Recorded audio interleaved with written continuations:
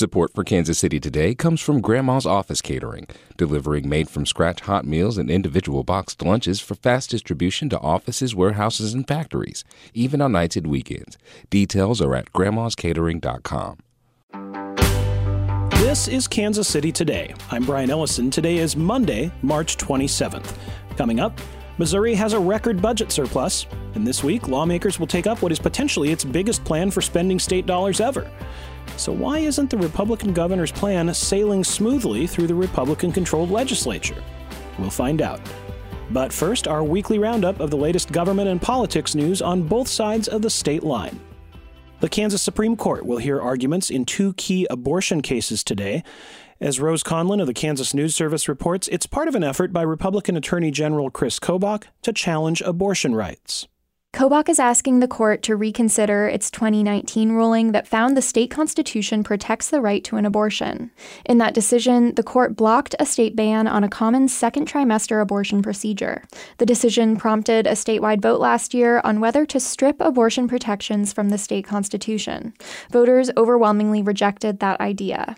Kobach is also challenging a block on certain regulations for abortion clinics, which doctors have argued are unnecessary. The ideological makeup of the court has not significantly changed since its earlier abortion rulings. Lawmakers in the Republican-led Missouri House advanced a substantial tax cut last week, and as Jason Rosenbaum reports, the move drew a strong rebuke from Democrats. Representative Dirk Deaton's legislation cuts the state's income and corporate taxes. It also eliminates taxes on Social Security, which GOP State Representative David Evans of West Plains says will help seniors. It's going to help all those folks out there that have been working all their life, that may have worked 2 or 3 different jobs. But Democrats like State Representative Deb Lavender of St. Louis County say her colleagues will regret cutting taxes when the state has so many needs. It would be nice if once you tried something different than offer a historic tax cut that just keeps us living in poverty. The bill now heads to the Missouri Senate. And the Kansas City Council race is starting to heat up as the April 4th primary election draws near. 3 candidates are running for the 2 general election slots for the 4th in-district seat. Current council member Eric Bunch is challenged by Chrissy Dastrup and Henry Rizzo. All 3 candidates spoke on KCUR's talk show Up to Date. Bunch said he supports addressing the root causes of homicides and violent crime, but not necessarily increasing the police department's budget, which increased to nearly $300 million this year. And Bunch said violent crime remains high. More money does not fix the problem with the police department. Dastrup is Bunch's former legislative aide. She says she opposes a downtown baseball stadium. This is just not our city's priority. I feel like we have so many big issues that we are going to have to work very hard together to solve. I mean, from homelessness to affordable housing. And Rizzo is a former member of the Jackson County Legislature and the Missouri House. He said he supports a downtown stadium. Depends on whether we can get the money. There's no doubt that a downtown stadium brings millions and millions and millions of dollars of economic development benefits to us. Residents can vote early and absentee from now until April 3rd at Union Station, The Whole Person, or United Believers Community Church. We'll be right back.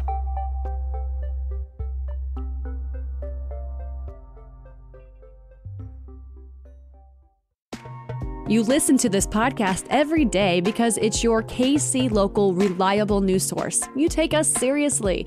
But you know, we like to get down and we want you to party with us. Join us at our annual benefit Radioactive on June 14th. NPR's All Things Considered host Ari Shapiro is the featured guest at this party, and it's gonna be bumping. You gotta be there. Sponsorship packages and ticket information are available at kcur.org/radioactive. Missouri's budget this year is poised to be its biggest ever, with a record budget surplus on hand and some massive spending proposals from Republican Governor Mike Parson. But as you heard a moment ago, some Republicans want to give some of that money back to taxpayers in the form of a drop in the state income tax. And last week, the Republicans on the House Budget Committee revealed they have some different plans on the spending side as well. As we await the full House taking up the budget, maybe as soon as this week, I spoke with KCUR's Savannah Holly Bates, who spent a good part of last week watching the committee's process unfold. So Governor Mike Parson started this legislative session with a $51 billion budget proposal, had some big ticket items, a whole bunch of smaller expenditures on programs that he hoped would get bipartisan support. And Democrats, Savannah, were largely favorable. They praised the governor's willingness to address key infrastructure and education issues. So last week, the House Budget Committee moves toward the end of its process, bringing final proposals to bring to the full House, which will probably happen this week. Where do all the governor's big ideas stand as of today? Of his biggest ideas, actually, a lot of them are no longer in the budget. As it moves to the full House vote, money for widening I-70 has been cut, which was one of his big fixture items. Yeah, it's all we were talking about there for a while. Yeah, it was one of his top priorities, and it actually received a standing ovation when he introduced it at the State of the State address. But that was cut, and as well as money for childcare and pre-K programs, even though childcare was made a top issue for lawmakers earlier in the session. Okay, well, let's dig into some of those issues a little bit. So as you mentioned, the Interstate 70 proposal, which was to expand the highway in 3 different stretches around Kansas City, around Columbia, around St. Louis. It was almost $1 billion in funding.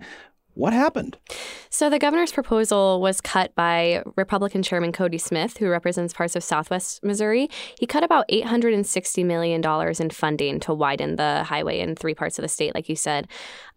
He said that money will be discussed later on when the committee reviews building projects and can figure out how they would like to prioritize the state's infrastructure, but it's not in the budget anymore.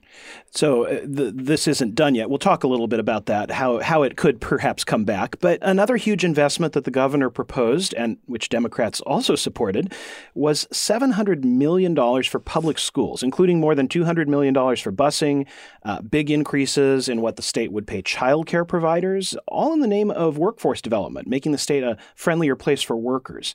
What did the House Budget Committee do about that? Of the $700 million for public schools, Smith proposed to cut more than $300 million of it. That includes $56 million for early childhood education and pre-K programs in public and charter schools.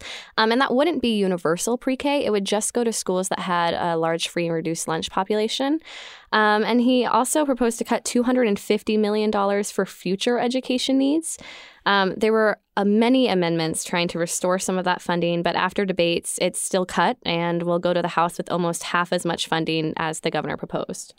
The committee also ended up cutting money for child care providers. That's not necessarily within the school, but it would subsidize rate increases for child care providers throughout the state. Originally, Smith wanted to cut about $78.5 million to increase rates for child care providers because he said the rate increase study was flawed. But he did restore $50 million towards it, which he said was good faith that they would fund it as they review the rate study. So that's more than a third less than originally proposed. You know, Savannah, I want to ask you, the state has a record budget surplus this year, like $5.2 billion or something like that. I guess I'm curious why the need to cut all of this spending when the state has this surplus that we've been hearing so much about. You know, there's not necessarily answers to that besides, I guess, just, this sort of tension between fiscal conservatism and wanting to use the money while they have it. Democrat Maggie Nernburn, who supported, like many other Democrats, many of the proposals that Governor Parson put forth, she said that while they supported the proposed budget, it was still pretty conservative. If Democrats were writing the budget would look quite differently, right? What is being put forth is a conservative budget. Yet, we have a budget chair who refuses to spend state money, period. And like I said, our state coffers are overflowing, yet we have people in Missouri suffering. Okay, so there's a lot of other details, of course, that we need to dig into and that we'll be hearing more about as the House takes this up. But Savannah, I know you watched a lot of this process unfold in the committee over this last week. How did it work exactly? How did we get here? So after the budget committee hearings, and they had a lot of them, Smith introduced his revisions, and that was last week on Tuesday. And then the committee debated and amended or attempted to amend many of those revisions, and that was on Thursday last week. They worked until about midnight on Thursday, trying to change how this funding and this budget was written. Now that that's done, they'll present it to the full House this week. Let me ask you, Savannah, the committee, it has Republicans outnumbering Democrats 2-1. The governor is a Republican. How did the committee end up going in such a different direction than the governor of their own party? So you might think that because all of the governor or many of the governor's proposals were cut, that it was Democrats who did the cutting. But actually, it was his own party who voted basically along party lines to cut all of these things. So the Democrats voting with the governor. Right, exactly. The wide majority of amendments to restore funding for the governor's proposals or stick to the governor's plan failed on a party line vote favoring Republicans. Democrats were the ones kind of pushing all of these amendments to try to get funding here and there wherever they could to kind of, get back that childcare funding or get back that pre-K funding. But ultimately, they failed. They also put out a few big dollar items of their own, at least to force a vote and see where the Republicans would come down, right? Yeah, so Representative Deb Lavender, who represents portions of St. Louis, proposed over $900 million to assist people with developmental disabilities who don't have proper residential support. So many of these people are currently in hospitals or jails and homeless shelters because they just don't have the staffing to support them in areas where they should be living. So her proposal would have all come from federal tax dollars and would help with those staffing shortages by raising the minimum wage of these employees to $21 an hour. But again, it failed on a party line vote. All right. So the House Budget Committee wrapped up that phase, like you said, late at night last week. What happens now? When lawmakers return to Jefferson City this week, what will we be watching for?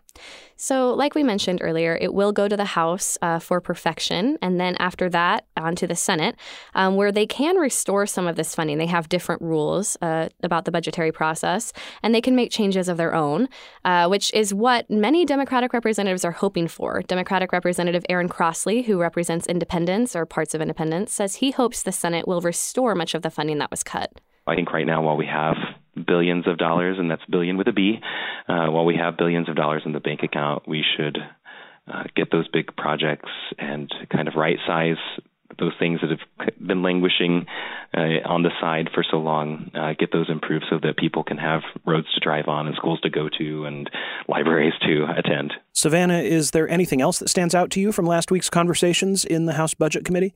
Yeah, so besides the big ticket items that the governor proposed that were kind of taken away or cut during this, some smaller line items were also cut, including all state funding to public libraries.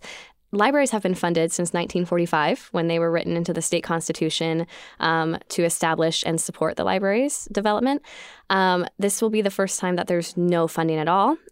They cut, like I said, the entire state funding, which is about $4.5 million. And Chairman Smith said that this was pretty pointedly about the lawsuit where the Missouri Library Association joined a few other organizations, including the ACLU, in a suit against the state's book bans. And he said he didn't want to fund this effort, even though it is a privately funded lawsuit. So many are seeing this as sort of retaliation for those suits. That was KCUR's Savannah Hawley Bates. By law, the House and Senate must agree on a balanced budget to send to the governor's desk no later than May 5th. This is Kansas City Today. I'm Brian Ellison. This podcast was produced by Byron Love, Paris Norvell, and KCUR Studios. It was edited by Lisa Rodriguez. To follow the latest Missouri and Kansas news all week long, and for the latest from Kansas City's NPR station, visit kcur.org. And hey, since I know you love podcasts from KCUR Studios, if you also love science, you should definitely keep listening. We've got the trailer for our new science podcast, Seeking a Scientist, hosted by scientist and science communicator Kate the Chemist. It hits your podcast platforms next month, but stay tuned right now for a preview. Thanks for listening. We'll see you tomorrow.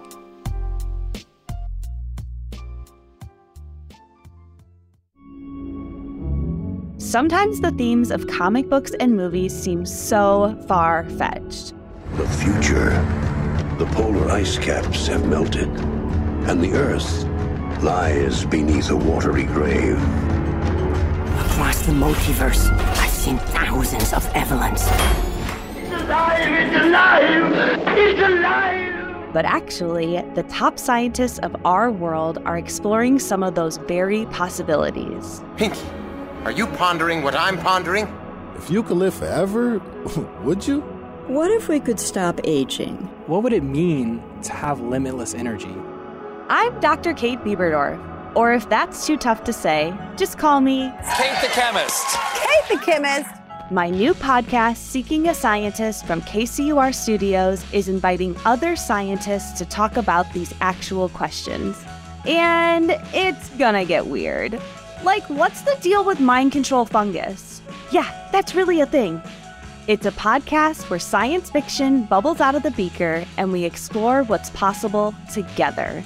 The first episode drops in spring. Subscribe now on your favorite podcast app. Seeking a Scientist is made possible with support from the Stowers Institute for Medical Research. Hi, it's Terry Gross, the host of Fresh Air. We bring you in-depth, long-form interviews with actors, directors, musicians, authors, journalists, and more. Listen to our Peabody Award-winning Fresh Air podcast from WHYY and NPR.